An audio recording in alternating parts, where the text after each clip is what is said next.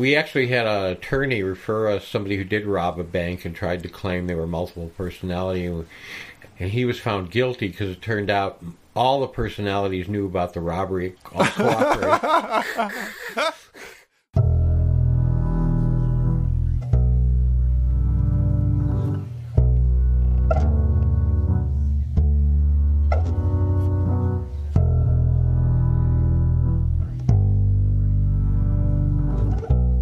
Greetings, future fossils. This is Michael Garfield welcoming you to another episode of the podcast that explores our place in time.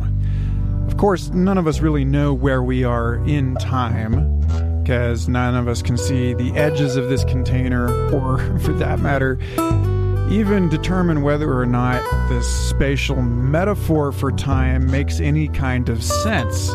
Thinking of time as a spatial dimension might even be considered a kind of trance state that we've been in now for over 100 years. But it's the nature of trance states that you don't notice that you're in one, which is what makes this conversation with Dr. Norman Katz, aka Dr. Blue, a lifelong practitioner of hypnotherapy, such a resonant and I hope also practically useful wake-up call for all of us. You see, hypnosis is a misnomer, as Dr. Blue will explain later in this episode, because we are all constantly embedded in a matryoshka doll of layered trances. And learning one's own mind is to invite the opportunity for what Tim Leary and John Lilly called meta-programming, the chance to choose your own trance. Frankly, we'll probably never find our way to the top of this inception baklava, but we can certainly have better, more fulfilling lives by waking up in the dream itself and selecting better dreams. But before we dive in, I just want to take a quick moment to thank Cody Kuyak and Kevin Woolnut for purchasing my music at michaelgarfield.bandcamp.com. It's a rare and precious thing to get an email letting me know that someone has paid as if it were like 2006 or something. So I'm choosing to celebrate those two fine people, as well as the 140 Patreon supporters in the Future Fossils community. I apologize for driving this home, as I'm sure regular podcast listeners know this refrain quite well. But this show is entirely supported by recurring listener donations. It is your gratitude and your show of support that keeps this show free from advertising and the mundane concerns of subsistence, and allows us to debark into the imagination and speculative philosophical realms where we thrive here on Future Fossils. So if you feel like your life has been improved by this show, if you feel like you've learned something empowering, a fresh, new perspective on the world, I hope you'll consider joining that group over at patreon.com/Michael Garfield, where incidentally you can avail yourself to a copious number of rewards. Just my way of thanking you for thanking me in this sort of bootstrapping virtuous circle. And if you feel spiritually impoverished, incapable of generosity, well, listen to this episode with Dr. Blue and tell me that you aren't simply trapped in some toxic and self-destructive limiting script that's preventing you from savoring the juicy berry that is your life. I find my friendship with Dr. Blue to be a bounteous source of regular reminders that my mind is not a rail car on a fixed path, but an all-terrain vehicle exploring great wildernesses and having awesome adventures. So I hope the same for you. Enjoy this, and stay tuned for another awesome conversation next week.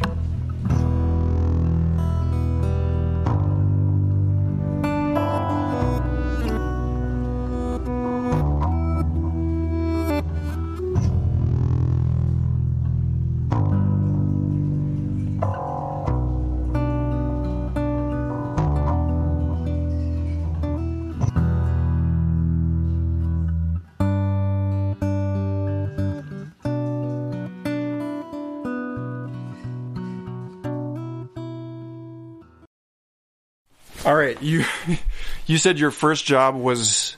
My first job in the hypnosis field was at the Dr. Peter Phillips Parapsychology Lab, the McDonnell Douglas Lab at Washington University in St. Louis.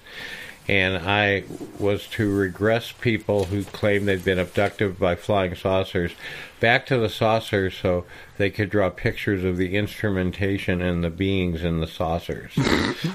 So was this done with the conceit that they were offering something legitimate, or was it a scientific experiment to see if their stories lined up, or what was it? It was truly an investigative research study. There was no hypothesis. And my impression of most of the people that I worked with was they were seriously unstable and had other reasons that they needed to believe they had been abducted by flying saucers. Some of them, of course, may have been abducted by flying saucers, but the general impression was that these were people who had an excellent fantasy life. So they didn't. You didn't get a compelling through line. No. The drawings were very different and somewhat stereotypical. But we also hypnotized people to increase their creativity, to do paranormal skills like remote viewing, and using... Dr. Phillips was a physicist, and we used radioactive decay to have a completely unpredictable stimulus of right versus left decay. And we found people who could predict things that they shouldn't have been able to know. Yeah. And that was fairly robust and stable. Was that also in St. Louis? Yes, Washington University. Huh. Yeah. So, did those things prepare you for your own later direct experiences of UFOs and time bending? Not really. Well, dude, first of all, I had to frame this by saying that I've known you for almost a decade, and I've learned a lot from you in that time. And you've come up on the show numerous times, including the conversation I had with John David Ebert, Michael Aaron Kamens, and Ikea Sojun in Santa Fe last year, which was like 104 and 105. And, you know, I don't feel that I was doing any service to your stories that I tried to retell on that show. So I'm really glad that... It's nice to be here with you, Michael. Thank you. Yes. So let's start with, you're a clinical psychologist. You have this lengthy and estimable career. These are stories that maybe I don't even know. Like, where did you get it? How did you get into this? Well, I was undergraduate at the University of Chicago and majoring in psychology and English, and I was walking through the psych department one day, and I heard a German voice going, "And now he needs a subject for the psychology experiment." So I opened the door and waved and said, "I'm a psychology student, I'll do it."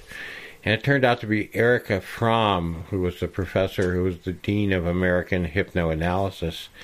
And she assigned me to work with a student of hers named Lyle Spencer III, who was the son of the president of IBM. And he got to know me and invited me to do some training with him. And it turned out he had a farm up in Wisconsin that had been declared some kind of a natural wonder. And he was taking students up there and giving them high doses of LSD because he had just come from running all of Leary's research at Harvard for 4 years. And so he was very experienced, and he'd been following Fritz Perls all around the country too, getting a lot of expensive training. So we were trained to do Gestalt therapy on very high doses of pure Sandoz research acid. So wait, you, the therapist, were right. Yeah, okay. All right. And this is what year is this? 1968. Yeah. 69. Yeah. And so basically we learned to take ourselves apart and put ourselves back together. And later on, I taught at Esalen with Stan Groff, who wrote the book Beyond the Brain, which was a 25-year study of LSD research with high doses of acid in the Maryland Research Institute. and his assistant, who was a psychiatrist from Rome named Franco de Leo, who I met in a car that blew up on the San Francisco freeway. He and I became friends, and when they wouldn't let Groff use LSD anymore for personality research, they started using pranayama yoga, or deep hyperventilation breathing techniques. And I was the first person that got trained outside their program, and we combined hypnosis and yoga and deep breathing at Esalen. And we were doing, like in 2 hours, what was taking people 5 or 6 hours to do in the deep breathing workshops, because we could focus the intent of the breathing very much more effectively and efficiently. And in fact, we ended up teaching at Esalen for 12 years doing this, and we actually ended up leaving because the staff were deserting their positions to come to our workshops. It was so magical, and so much incredible stuff was happening. So you almost killed Esalen with awesome. Right. Wait, I want to loop back, because it's just like I feel like talking to you is often like getting pelted with a machine, like a Gatling paint gun of just like awesome little stories, and each paintball is an entire painting, and it's like it's somewhat disorienting, frankly, but in a delightful way. So you were doing LSD Gestalt therapy. Right. Were you? I want to hear more about that, and I want to hear the path from that into explorations of clinical hypnotherapy and that kind of stuff. Yeah, we were doing LSD both as the patient and as the therapist simultaneously, so it was quite interesting. And we were working with the traditional Gestalt concepts of top dog, underdog, and confronting your field of gestalts and taking ourselves apart and putting ourselves back together. But I was an intern at Harvard Medical School child clinics, and one day I went to a hypnosis conference that was there, and I drank a lot of coffee, and I had to get rid of the coffee, so I went into the bathroom, and in the bathroom there was this psychiatrist yelling, jumping up and down, tearing science research reports and flushing them and screaming and having a temper tantrum. Now, this was the most interesting thing I'd ever seen at a scientific conference of psychologists or psychiatrists. So I asked him who he was and what he was doing, and he said, "That's all Ted Barber's research is good for, toilet paper." And I said, "Well, who's Ted Barber?" And he said, "He's a hypnosis researcher who I hate." So I thought, whoever Ted Barber is sounds pretty interesting. So he turned out to be the world's leading hypnosis researcher, and he was at Harvard. So I introduced myself, and I ended up working with him for 4 years, and we developed a learning theory model of hypnosis. The term hypnosis is actually a scientific anomaly, bad 19th century science linguistics. That hypnosis was named after a servant of William Braid, an English physician who was trying to create a mesmeric crisis, which was the model of people would get very excited and then have a crisis when they were hypnotized, because the theory was animal magnetism. But Braid's servant, Victor, fell asleep instead of having a crisis, so he coined this term hypnosis, which is based on the Greek god of sleep, Hypnos. And so then for 100 years, going to sleep was the model of hypnosis. You were supposed to get super relaxed and go to sleep.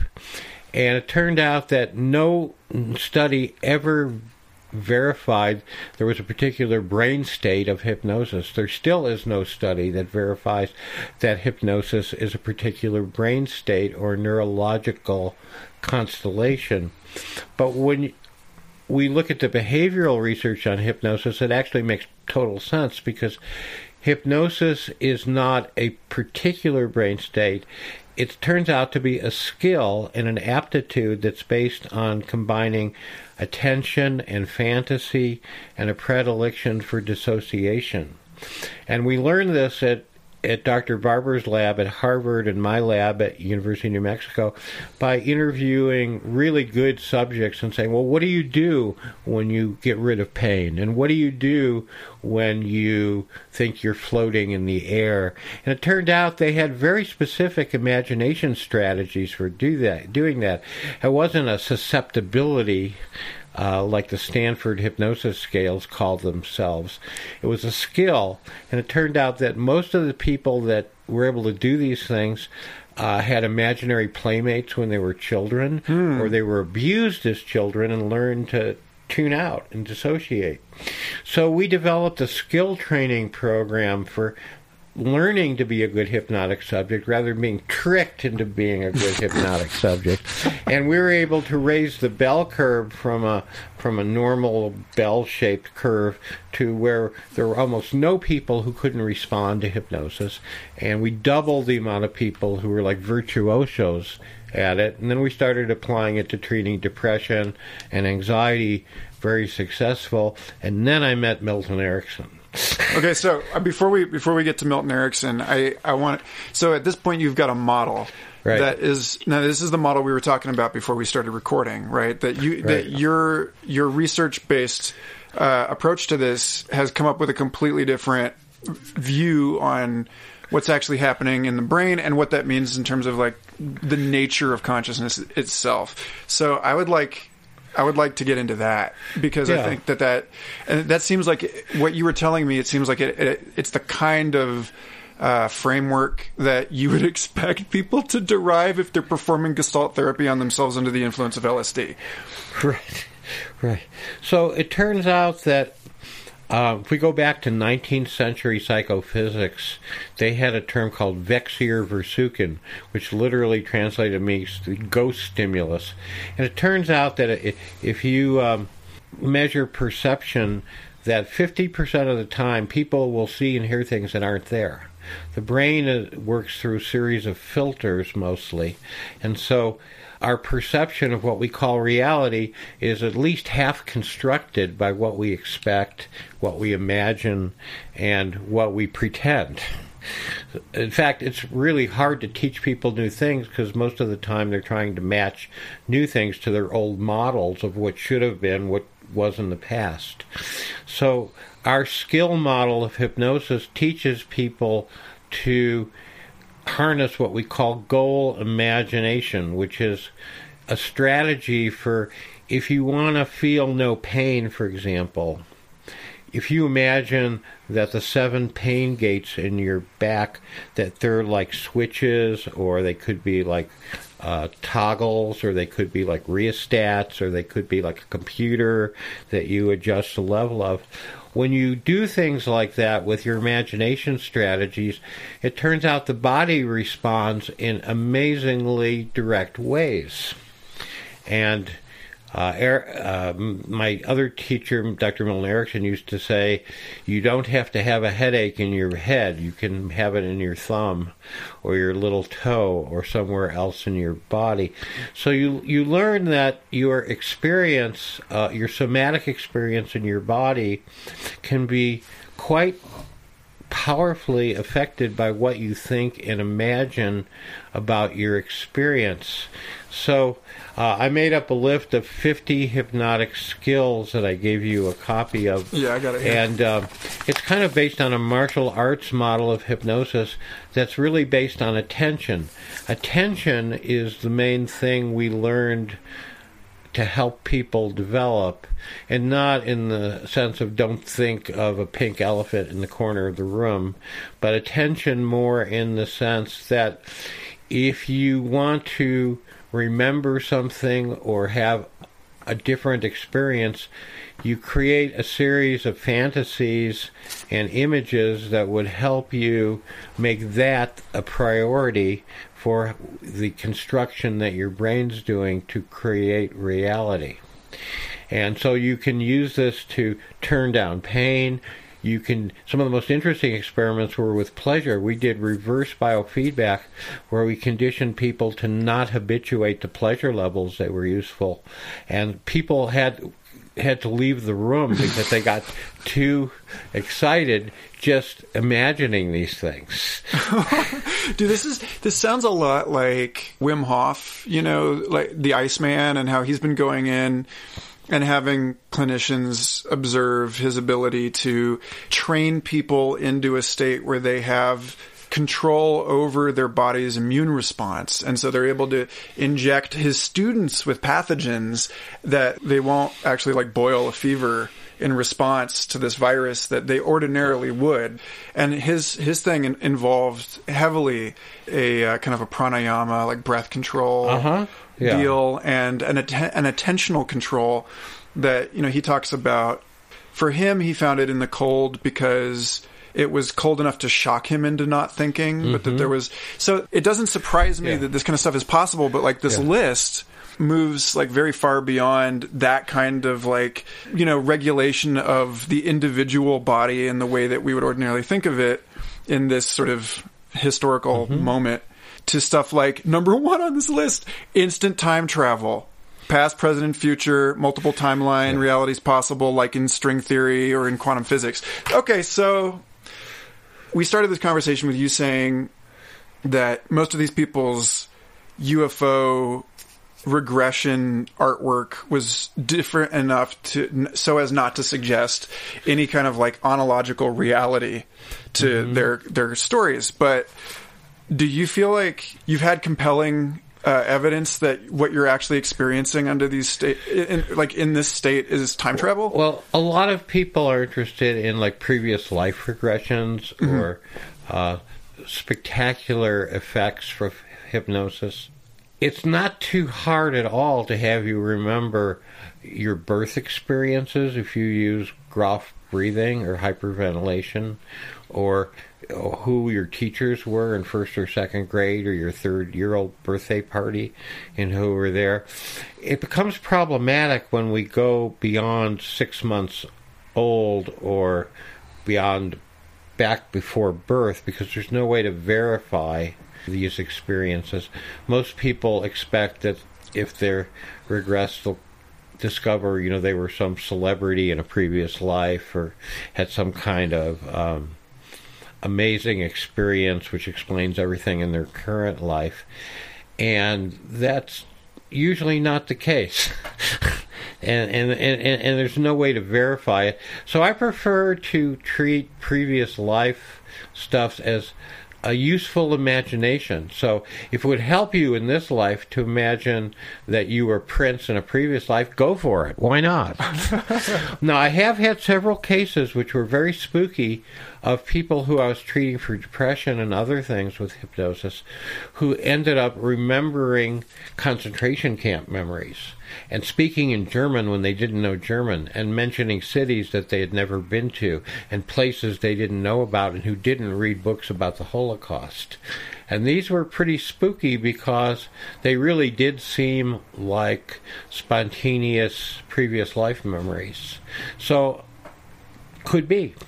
It's interesting that you bring that up, because something that came up for me in an LSD trip in 2007 was that I had this, I don't know what you call it, like a reckoning or a knowing that the organization of time. And later, it's funny because I found out that something like, I don't know, just a few years ago, high-level physicists published a paper suggesting this very thing, that space and time are virtually organized according to the resonance between different quantum states.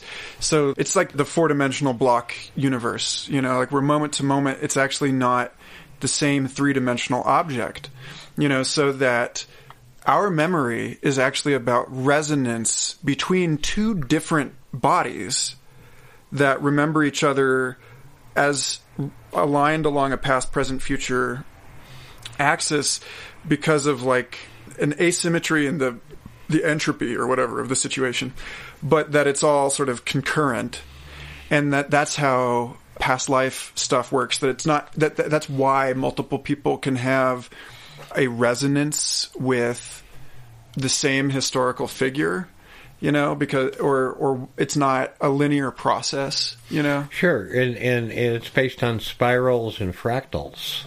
Say more about fractals, please. Yeah, fractals are most interesting. In Albuquerque, we have a wonderful happening the first Friday of every month called First Friday Fractal Show, run by Dr. Jonathan Wolf, who's a neurobiologist, neuroscientist, mathematician, and artist. And he shows these fractal Zoom movies he makes at the Sandia National Laboratory on the third fastest computer in the world. And actually helped Jonathan get his first fast laptop to make these, and he's taken off like a rocket since then. And on the Sandia supercomputer, he makes these fractal zooms, which are like being in a rocket ship that's diving into inner space.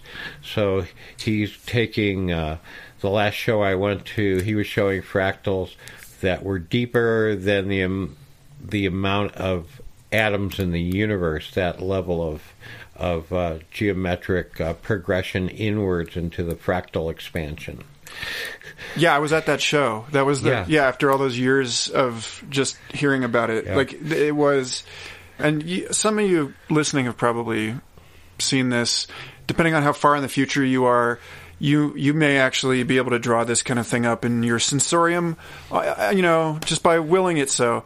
But like this notion of a fractal zoom that's deeper than the observable universe that we're simulating, it's just cute. It's a mathematical model, of course, but it works. And one of the things I noticed for years of going to Jonathan's shows is that before the show, people would be anxious and a little bit hostile and didn't talk to people standing next to them. And after the show, everyone was in this state of euphoria. People were happy. Old people were talking to kids. Kids were talking to strangers. There was this general sense of well-being.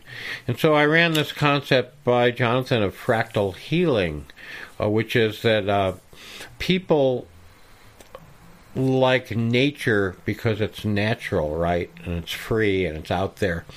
Maybe that's all true. But the other reason people love nature is because it's the largest fractal in our experience. So people like going to seashores and mountains and other places that have fractal landscapes because your brain loves fractals and your brain's organized on fractals. And when people do psychedelics, they see fractals. In fact, a lot of ancient mystical art from the Middle East and Islam and other traditions of mystical art, it's all fractal based. It has a fractal resolution to it. So I started showing Jonathan Wolf's fractal movies to my patients, and they really liked them, and I think it was a really important part of treating depression, to reorganize your brain by reconnecting to the fractal harmony that's in the world. I think about that with, as a communicator working for SFI. It's funny now. Every time I bring up my day job on the podcast, it's like strange. But at any rate, part of my goal working there is to help them organize communication in such a way as to serve a more of a fractal structure, to like organize it, as a scale-free network, so that we have, like the way that the different media just sort of organize or prefer senses in different ways. So, it's like books are like largely a private reading experience. The conversation, people can listen to podcasts while they're on the train, like keeping visual awareness of their environment. Anyway, there is, it makes sense when you think like how every brainwave is, I guess, basically a harmonic of the next brainwave. When we talk about alpha, beta, gamma, theta, delta brainwaves, not in that order, that the harmonic electromagnetic, like physical structure of the brain itself is both itself fractal and like contiguous with electromagnetic patterns in the environment.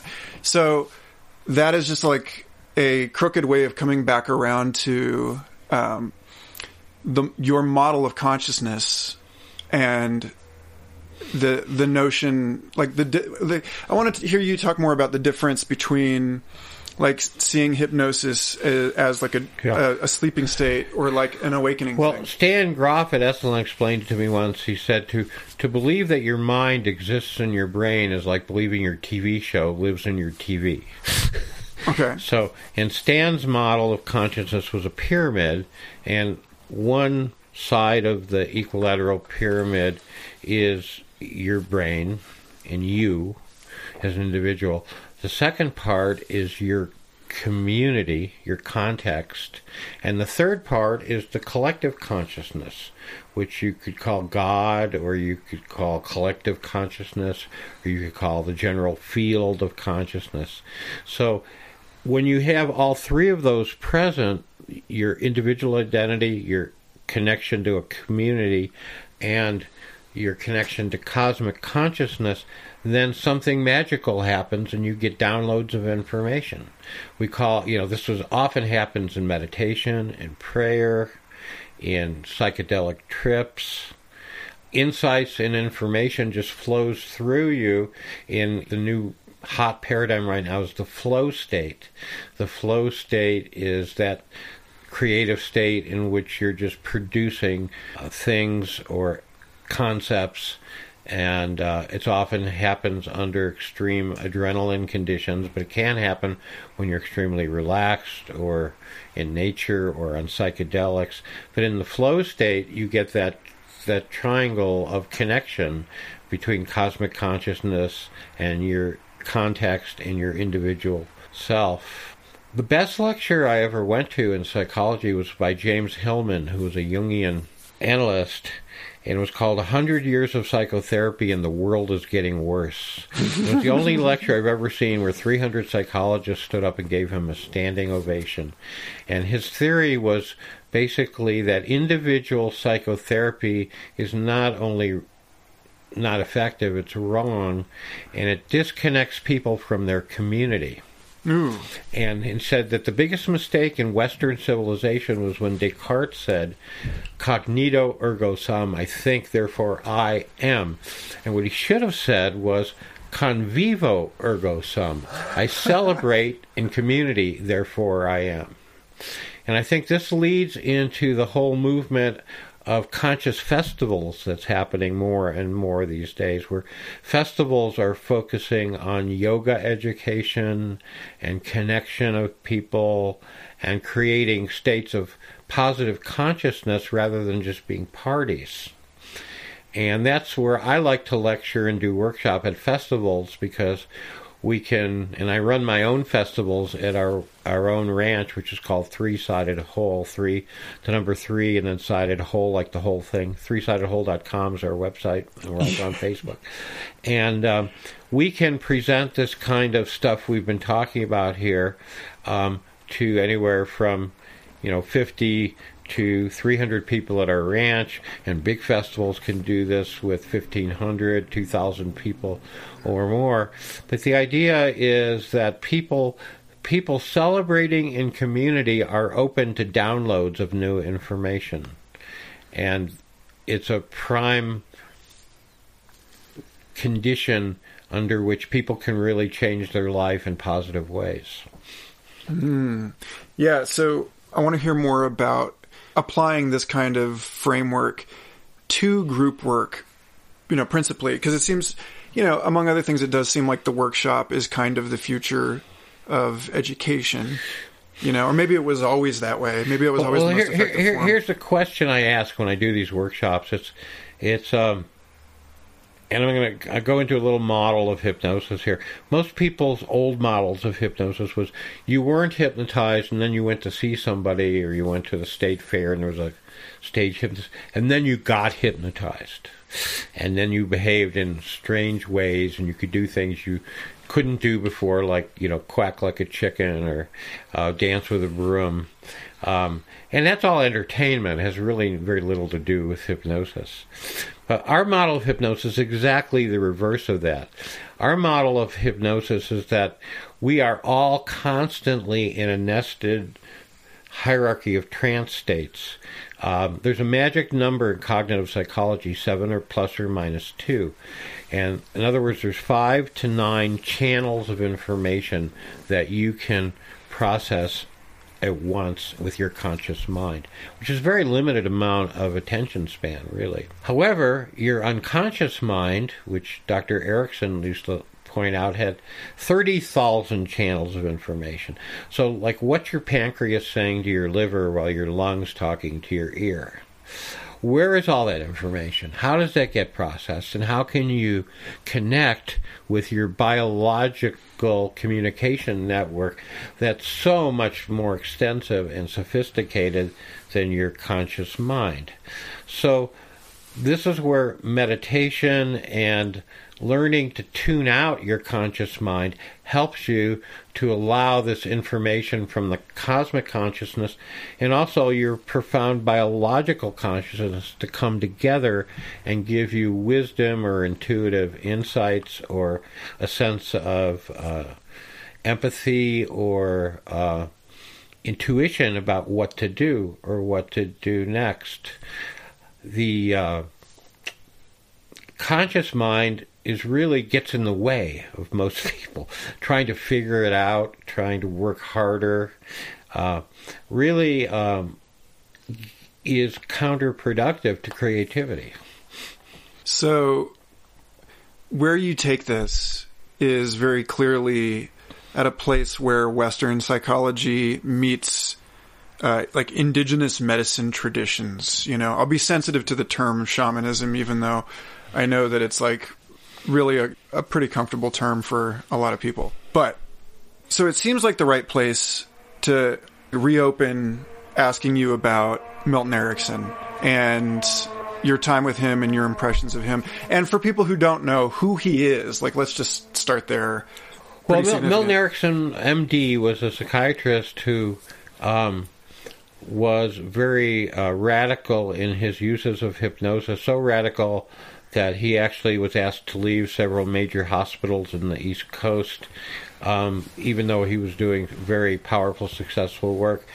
And he ended up in Phoenix, where he taught for many years privately, and he started the American Journal of Clinical Hypnosis and was one of their major editors. And I had the good fortune to be invited by him to come and spend some time with him and discuss my theories.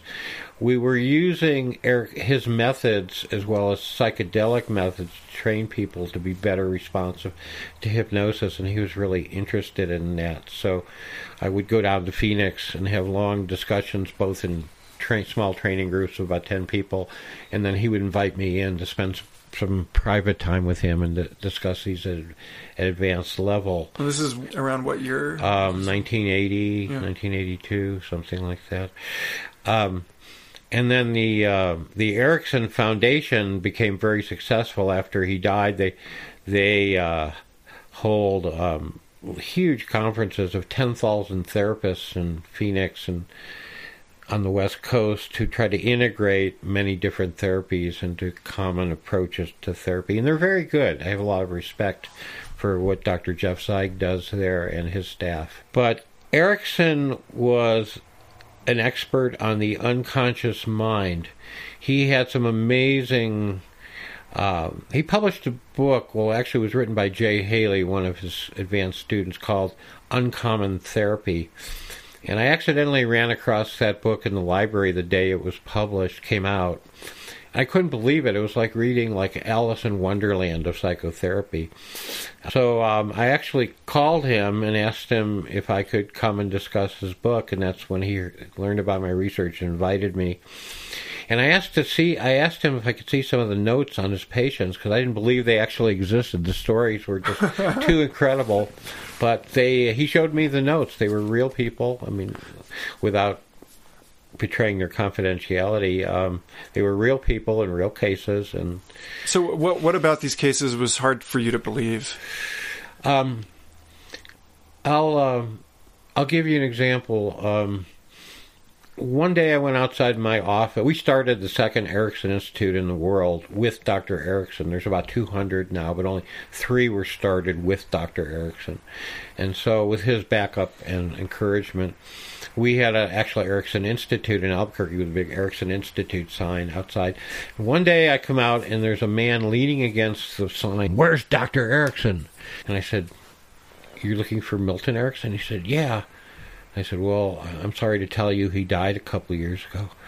And he starts having a temper tantrum. He's like, "That son of a bitch, what am I going to do now?" I said, "Well, come on in and tell me, have a cup of coffee, tell me your story." So this is a story he told me. So he was the principal cellist in an East Coast symphony, and he started developing a tremor, and he couldn't play the cello very good anymore. So he went to see none of the doctors could help him. They told him to go to Phoenix and see Dr. Erickson. So he said, I went to Phoenix. I saw Dr. Erickson. On the way home, I knew I had to move to Dallas, Texas. I said, "Well, slow down. What did you talk about with Dr. Erickson?" He said, I couldn't tell you. I don't remember.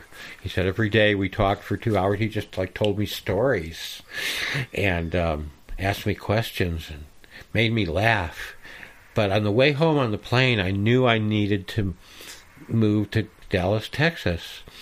And I wasn't able to play my cello anymore, but I liked it there.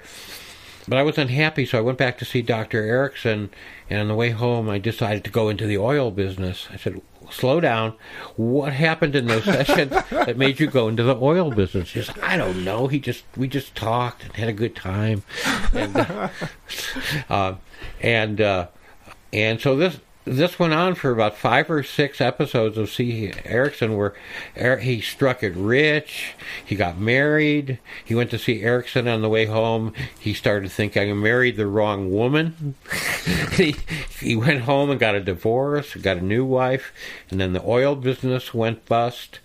And that's when he showed up in Albuquerque, and I found him leaning on my sign.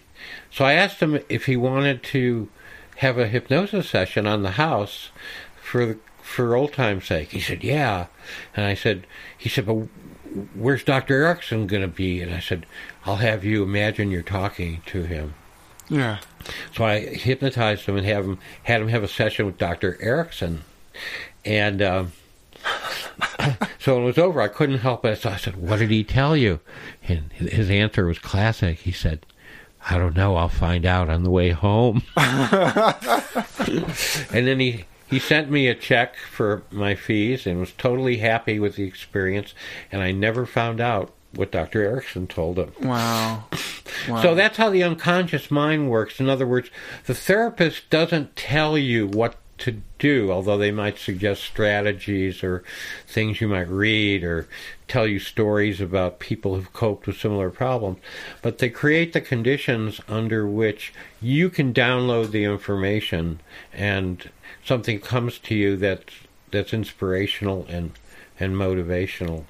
You told me a story once that I think really gets to the heart of Erickson as a shaman, as somebody, or as a wizard, somebody that can intervene in really potent but subtle ways in people's lives. It was about, stop me if I'm messing this up. It was about a you were at a dinner party with him, or it was an account of a dinner party where he met a junkie and changed the guy's life. Do you know what I'm talking about? Not exactly. I think the story goes, he suggested that the guy become a helicopter pilot. But yeah. He didn't that was actually my roommate in college. I took him to see Dr. Erickson because he was a cocaine addict. Okay. And he couldn't stop. And Erickson started telling stories about how some people found that if they get way high up in the air, can get perspective on things. They don't need to have annoying little habits which would annoy them from actually living up to their potential. And Erickson, while he's telling these stories to all of us, looked this guy right in the eye without telling him these stories were for him. And I was amazed that when we got back to Chicago, this guy went back to Ohio, dropped out of school, enlisted in the military, became a helicopter pilot, and overcame all of his addictions. So wait, had you introduced him at that point, the two of them? Did he know? Did he understand the guy's condition? No. He was very psychic. I mean, he was, Erickson was described as a shaman working as a psychiatrist. He loved, and that was part of hypnosis. He loved to play around with time and space and identity. So explain the difference between that and NLP for people, because I think that this is a really potent... Yeah, I asked Erickson about NLP once, and, he just laughed and winked at me and said, just words. And what he meant by that was NLP was founded by Bandler and Grinder, who were psycholinguists who studied the pattern of words that Erickson used, as well as Virginia Satir, the world's best family therapist. And they mastered the patterns of word magic that you could use to change people's realities. And it was kind of a watered-down Ericksonian hypnosis. But Erickson didn't think it had soul. He didn't think that they were ethical. He didn't think that they respected people's unconscious minds. And he didn't like what they did with the learnings that he allowed them to witness by studying him. NLP is like a precursor to Cambridge Analytica and social control via... Yeah, it became very manipulative. Dream engine. It became very manipulative because a lot of the people trained in NLP were not trained in psychotherapy or medicine or anything that respected human boundaries or the soul. And there's a lot of good NLP people out there, and it's a very powerful technology, but it has to be combined with empathy and compassion and listening and serving the person, not selling them a new car. Yeah. So, back to this inside out model for hypnosis, which, by the way, this whole conversation I've been thinking of how funny it is, since you brought up the history of the term, that for it to be described as an osis at all is like a medical condition. It's not, it's thought of as abnormal, right, disordered. Like halitosis or... Yeah. But when I was teaching the sobriety or facilitating the sobriety conversations at festivals in 2014 as part of the conditions of my interstate travel permit for Williamson County, I had this whole thing that was I think based really on this model of yours, which is that you can't be sober truly because we're all made out of psychoactive chemicals. That's the whole material footprint of this. But you can integrate more and more of the channels of your sensory availability or cognitive faculty that there's so much more for us to extend into and become more and more available to. Well, Gurdjieff, the famous Russian mystic, had a meditation that was very powerful. It went like this. It was, at any point in time, you ask yourself, what am I paying attention to now? And he called it self-remembering. And the hypnotic version of that is, at any point in time, ask yourself this question. If I had been hypnotized to be doing what I'm doing right now and having this experience, what would I have been told? So... Oh, hold on. That's very Westworld. So here we are doing this interview. We're in an interview trance, you could say, or a sharing information trance. But it's also a Friday, and you're away from home in Santa Fe, and there's many nested layers of trances. So you're also a man, and you're in America. So wait, do you equate story with trance in the sense that when people are talking about everything being story? Yeah, that's good. That's a good analogy. So when you go to a movie, you suspend your reality testing in order to allow the movie to have a pretend quality. Erickson used to tell his patients, pretend and pretend you're not pretending. So if you want to develop confidence, you pretend you could be confident, and then you pretend that you are confident and can do the things you want to accomplish. So at any one time, you're in a series of trances, and you get to choose which ones come out, which take the gestalt, the foreground, or the background. So if you want to study, if you want to read a book, how do you get yourself to put yourself in a reading trance, for example? Do you have a thinking cap you put on, or a particular chair, or do you have to have a cup of tea? I mean, there's lots and lots of behavioral methods for triggering sequences of making behaviors likely or not likely, like that.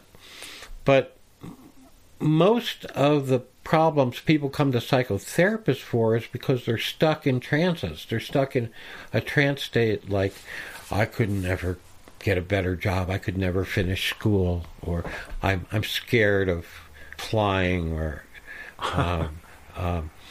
and that's part of it. Is part of that waking up process is learning that you can choose the trance you want to be in, and it's a wonderful experience. Now, what kind of trances are possible?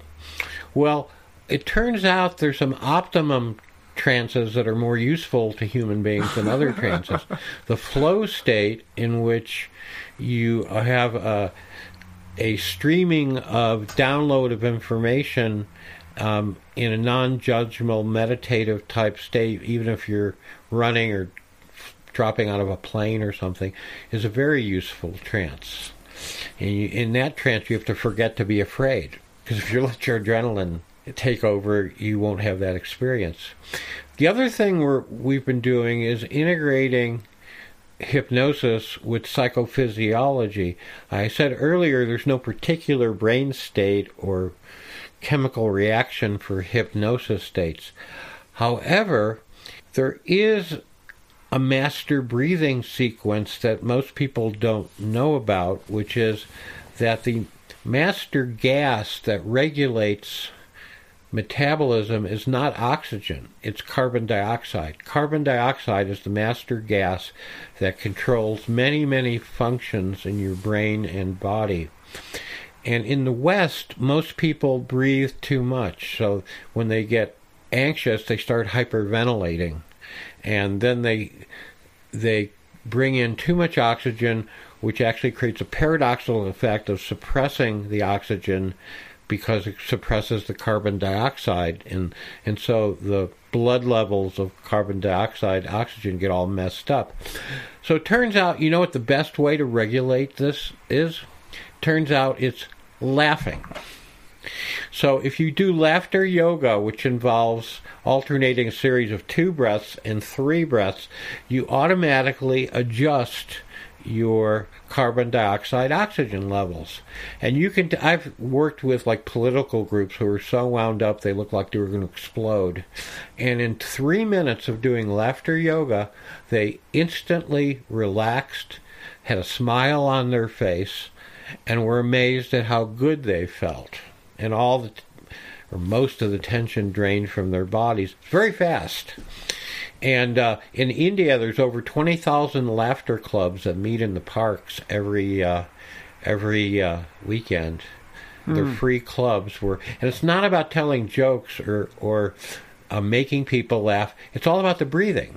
And it turns out the basic laughter yoga pattern, which is ho ho, ha ha ha, ho ho, ha ha ha, changes your oxygen carbon dioxide level and equalizes it. And I actually documented this at my friend Dr. Peter Litchfield runs Breathing University in Santa Fe, which is an advanced breathing scientifically based school. And on his advanced scientific equipment, we were able to show that this definitely happens when you do laughter yoga. So some of the techniques for changing the physiology of the brain and body don't have to be real complicated or torturesome. They're about having play and fun and laughing. And that's what a lot has dropped out of our society. People forgot how to have fun. I was teaching in China about 5 or 6 years ago, and our students in China were young entrepreneurs who were all very wealthy. They were like 30-year-olds who were all millionaires, and from opening like auto body shop chains and stuff like that. And they had grown up under Chairman Mao, and they didn't know how to play or relax. And of all the things we did teaching them hypnosis and behavioral medicine, laughter yoga was the thing that totally changed their lives.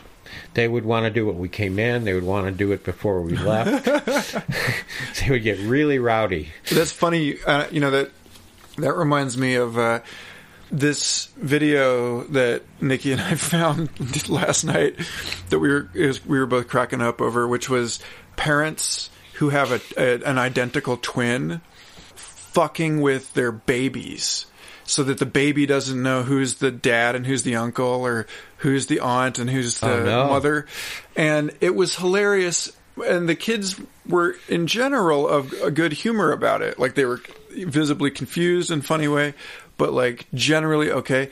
But there was this one little Asian kid that was just saw his dad and his uncle, like met his identical uncle, and you could just see it, like, this kid just got twisted and started to cry. And I was like, oh my God. Just the thought of like being that small, I'm having these thoughts now, like, but when we're having these thoughts of the fractal nature of consciousness and like growing into wider and more inclusive identities, but like starting at the very basic level, like you're a baby and you're just like sort of figuring out what is persistent and what isn't, and what is yours and what is not. And like, I don't know why I brought that up, other than it was fucking hilarious to see that. I guess I'm going to have to link that in the show notes. But that's certainly a strange humor. Yes. Anyway, but I did want to mention, in terms of fractal selves, I was actually the first subject in a public demonstration of something called ego state hypnosis, which was really interesting. It turns out that most people have between 8 and 21 personalities. Okay. And the real, clinical multiple personalities are actually very rare, and that's defined by a person who doesn't know what the other personalities are doing. So, like if you robbed a bank and said, I have no memory of it, it must be another part of me, then maybe you were multiple personality. But we actually had an attorney refer us somebody who did rob a bank and tried to claim they were multiple personality, and he was found guilty because it turned out all the personalities knew about the robbery, all cooperated. Well, you were on the call when we did the Blind Sight book club call for this show, and they have that character in the book who has severed herself on purpose into like 4 different people.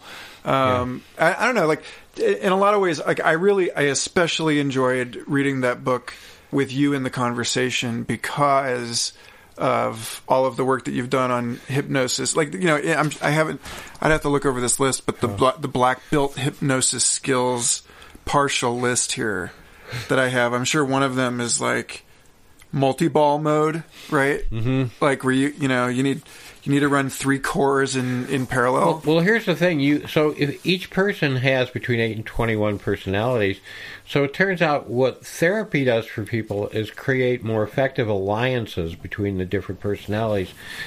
The bottom line is we don't do psychosurgery. We're not going to get rid of any part of you. So if you want to get studying done, the part of you that wants to sit still, that likes to read, the part of you that wants to tune out the outside world, they all have to cooperate to create enough of an agreement to let you study.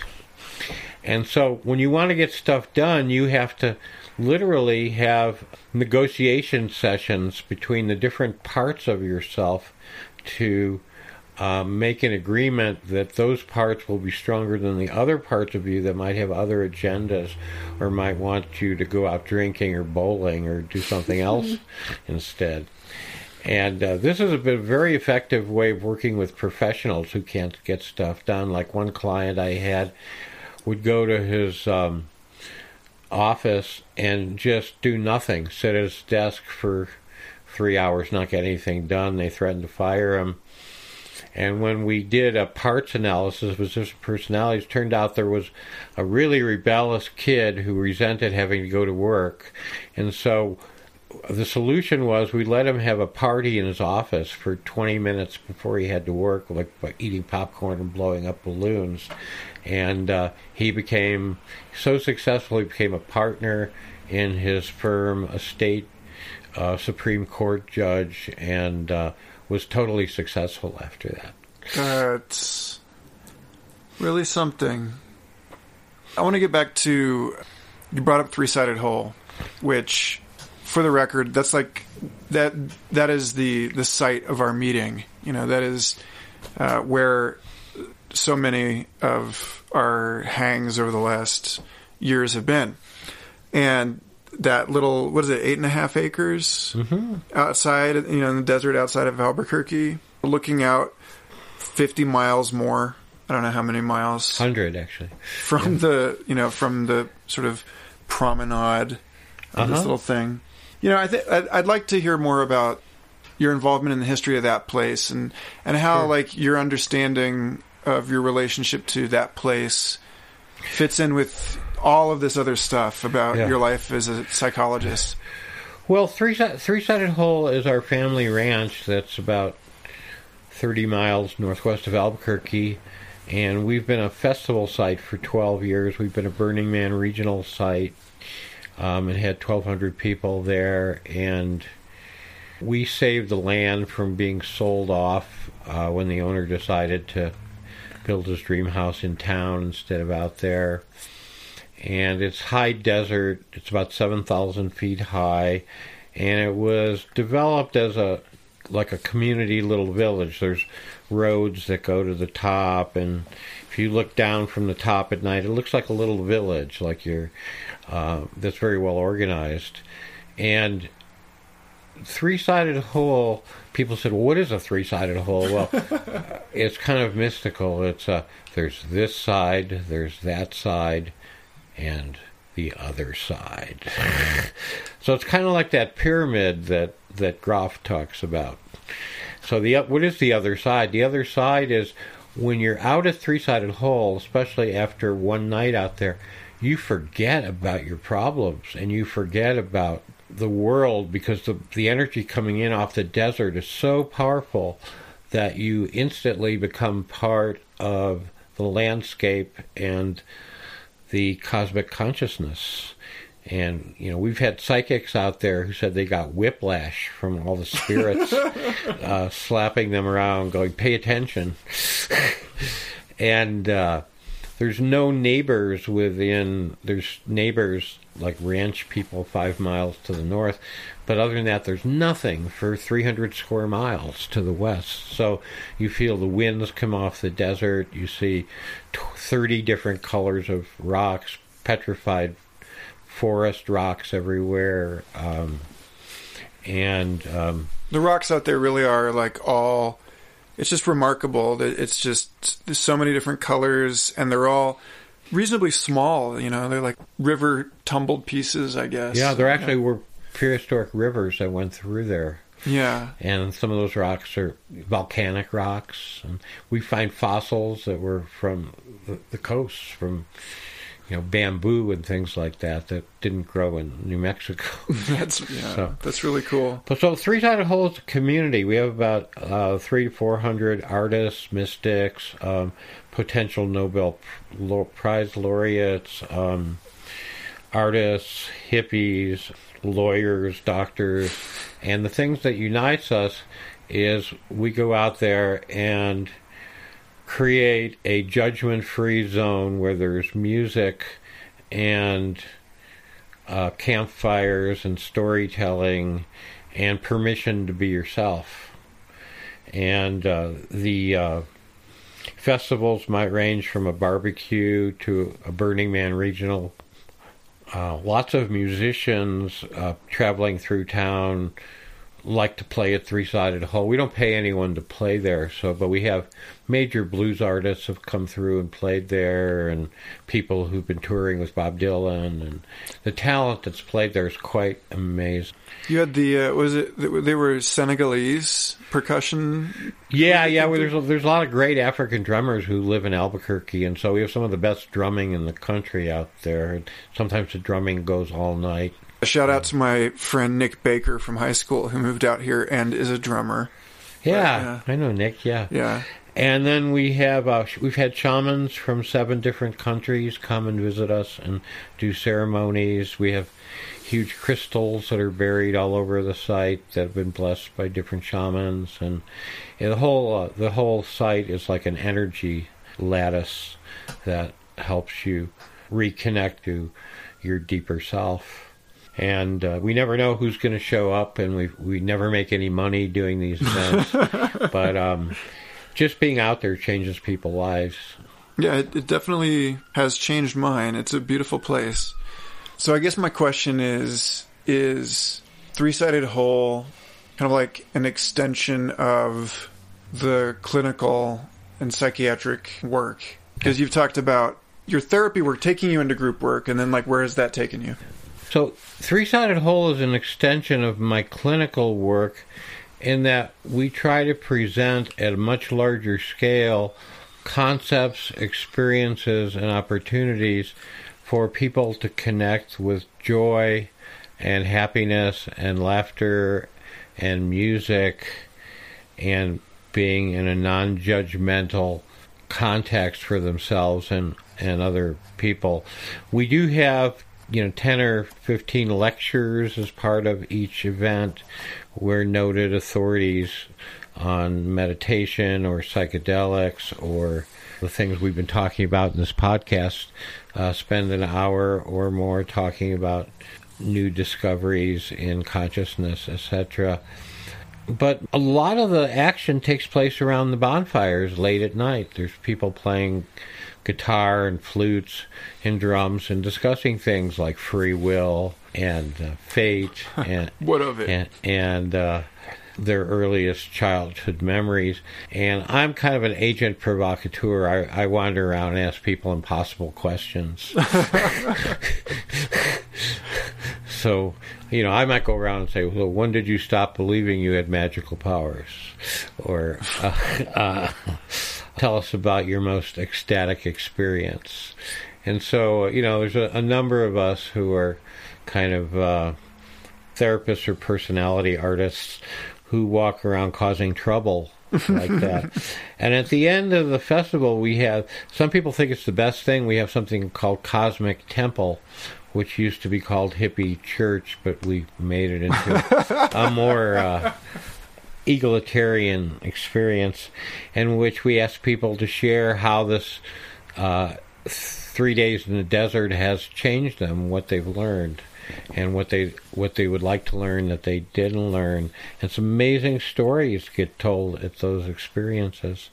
And like Burning Man, which I've been to a bunch of times, the real issue is, what do people take home with them? It's not.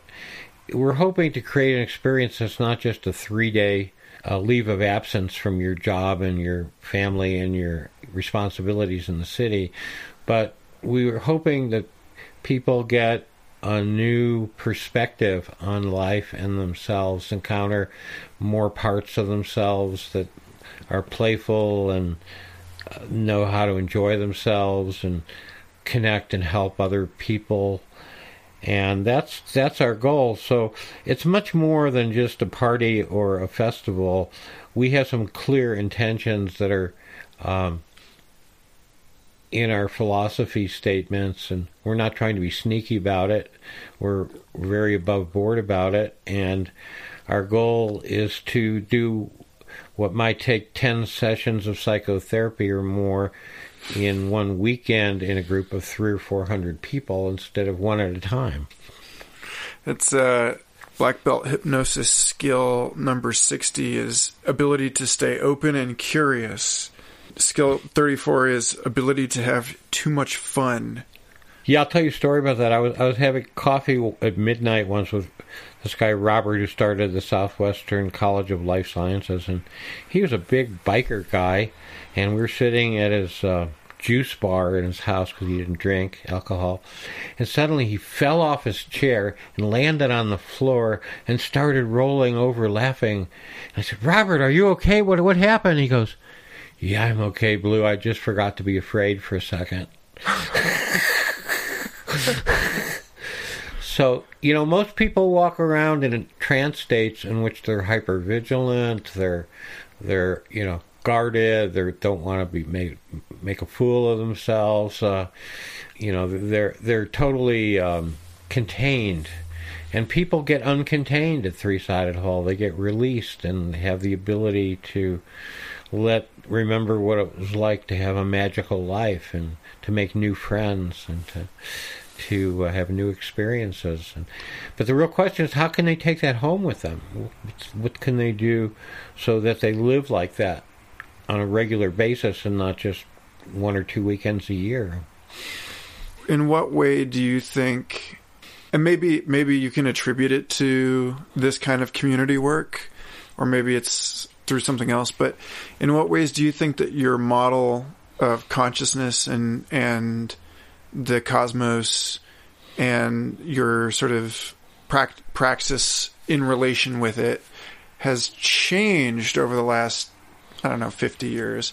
Because it sounds like you were doing some pretty epic, sophisticated stuff at a very early point in your career, but you've obviously been through so much and learned a ton. So, what do you see in the difference between the stuff that you had figured out early and the stuff that you're only now figuring out? There's a lot more kids out there who are interested in this stuff and want to learn about this stuff and not just go to rock festivals to have a big party. I wasn't at Woodstock, but I was at the first major festival after Woodstock called the Goose Lake Rock Festival, and there were like 70,000 kids there, and the main thing was to have a big party.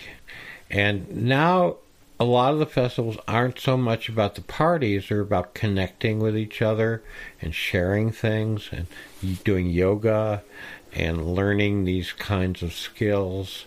And it's really refreshing to see people interested in that kind of consciousness sharing and skill sharing rather than just getting drunk or getting high. And a lot of the kids are very sincere. It's not like a big game or trying to impress. There's some of that goes on, but a lot of it's all about being real and having experiences which expand your consciousness to make you a better person, more empathetic, more compassionate, more able to do the 50 things on the black belt hypnosis skills, because they give you more power in your own life and empower you to be healthier and smarter. And it's real exciting to see how that develops. My friend Ron Lawrence, who was Timothy Leary's assistant, asked Timothy Leary once, "So, Tim, what's enlightenment?" And Tim said, "Lighten up." So, in a sense, that's been my path, too. I used to take this stuff real seriously. We had to have a certain number of people there. We had to get this done. But I kind of just go with the flow now. It's like I'm lightening up a lot. It's like whatever happens, happens, and we'll see who shows up. Yeah. What about in terms of the models that you're using to understand the human mind and consciousness? How have those changed for you? Well, it kind of goes back to a 15th century famous manuscript called The Cloud of Unknowing. Oh, no shit! Which is basically that the less you think you know, the more you know. So a lot of it's getting rid of stuff that I thought was true or that do kind of untrain myself from, I had a formal psychoanalytic training at Harvard. Most of that turned out to be nonsense. Most of behavior therapy has limited usefulness. Everything we think we know is only partially true. So learning to unlearn, as Jim Morrison said, learn to forget, learn to be innocent and open and non-judgmental, and connect with your community, connect with yourself through meditation, and connect to your cosmic consciousness through either, however you choose, through prayer, psychedelics, hiking in nature, many, many ways to get there, but let yourself continuously reinvent yourself and rediscover who you are, because you're more than any of those things are. Damn, that feels like a good place to start tying a bow on it. And frankly, that may be the answer to this question. But if you were to treat this as a time capsule to be absorbed by some unborn, distant archaeologist, what is your message to the presumably concurrent in four-dimensional block space-time future historians? Like, what would you say to those? Con vivo ergo sum. Celebrate, therefore I am. That's a fair place to end it. Thanks so much, all right. Dr. Blue. Thank you. Thanks, Michael. Thanks for listening to Future Fossils. This podcast is a part of the MindPod network, along with numerous other excellent programs. Go to mindpodnetwork.com and subscribe to them all. If you'd like to help support Future Fossils, consider giving this show a 5-star iTunes review or sharing it with someone you think might appreciate these conversations. For more episodes, show notes, copious extras including music, art, the Future Fossils coloring book and book club, and more, visit patreon.com/Michael Garfield.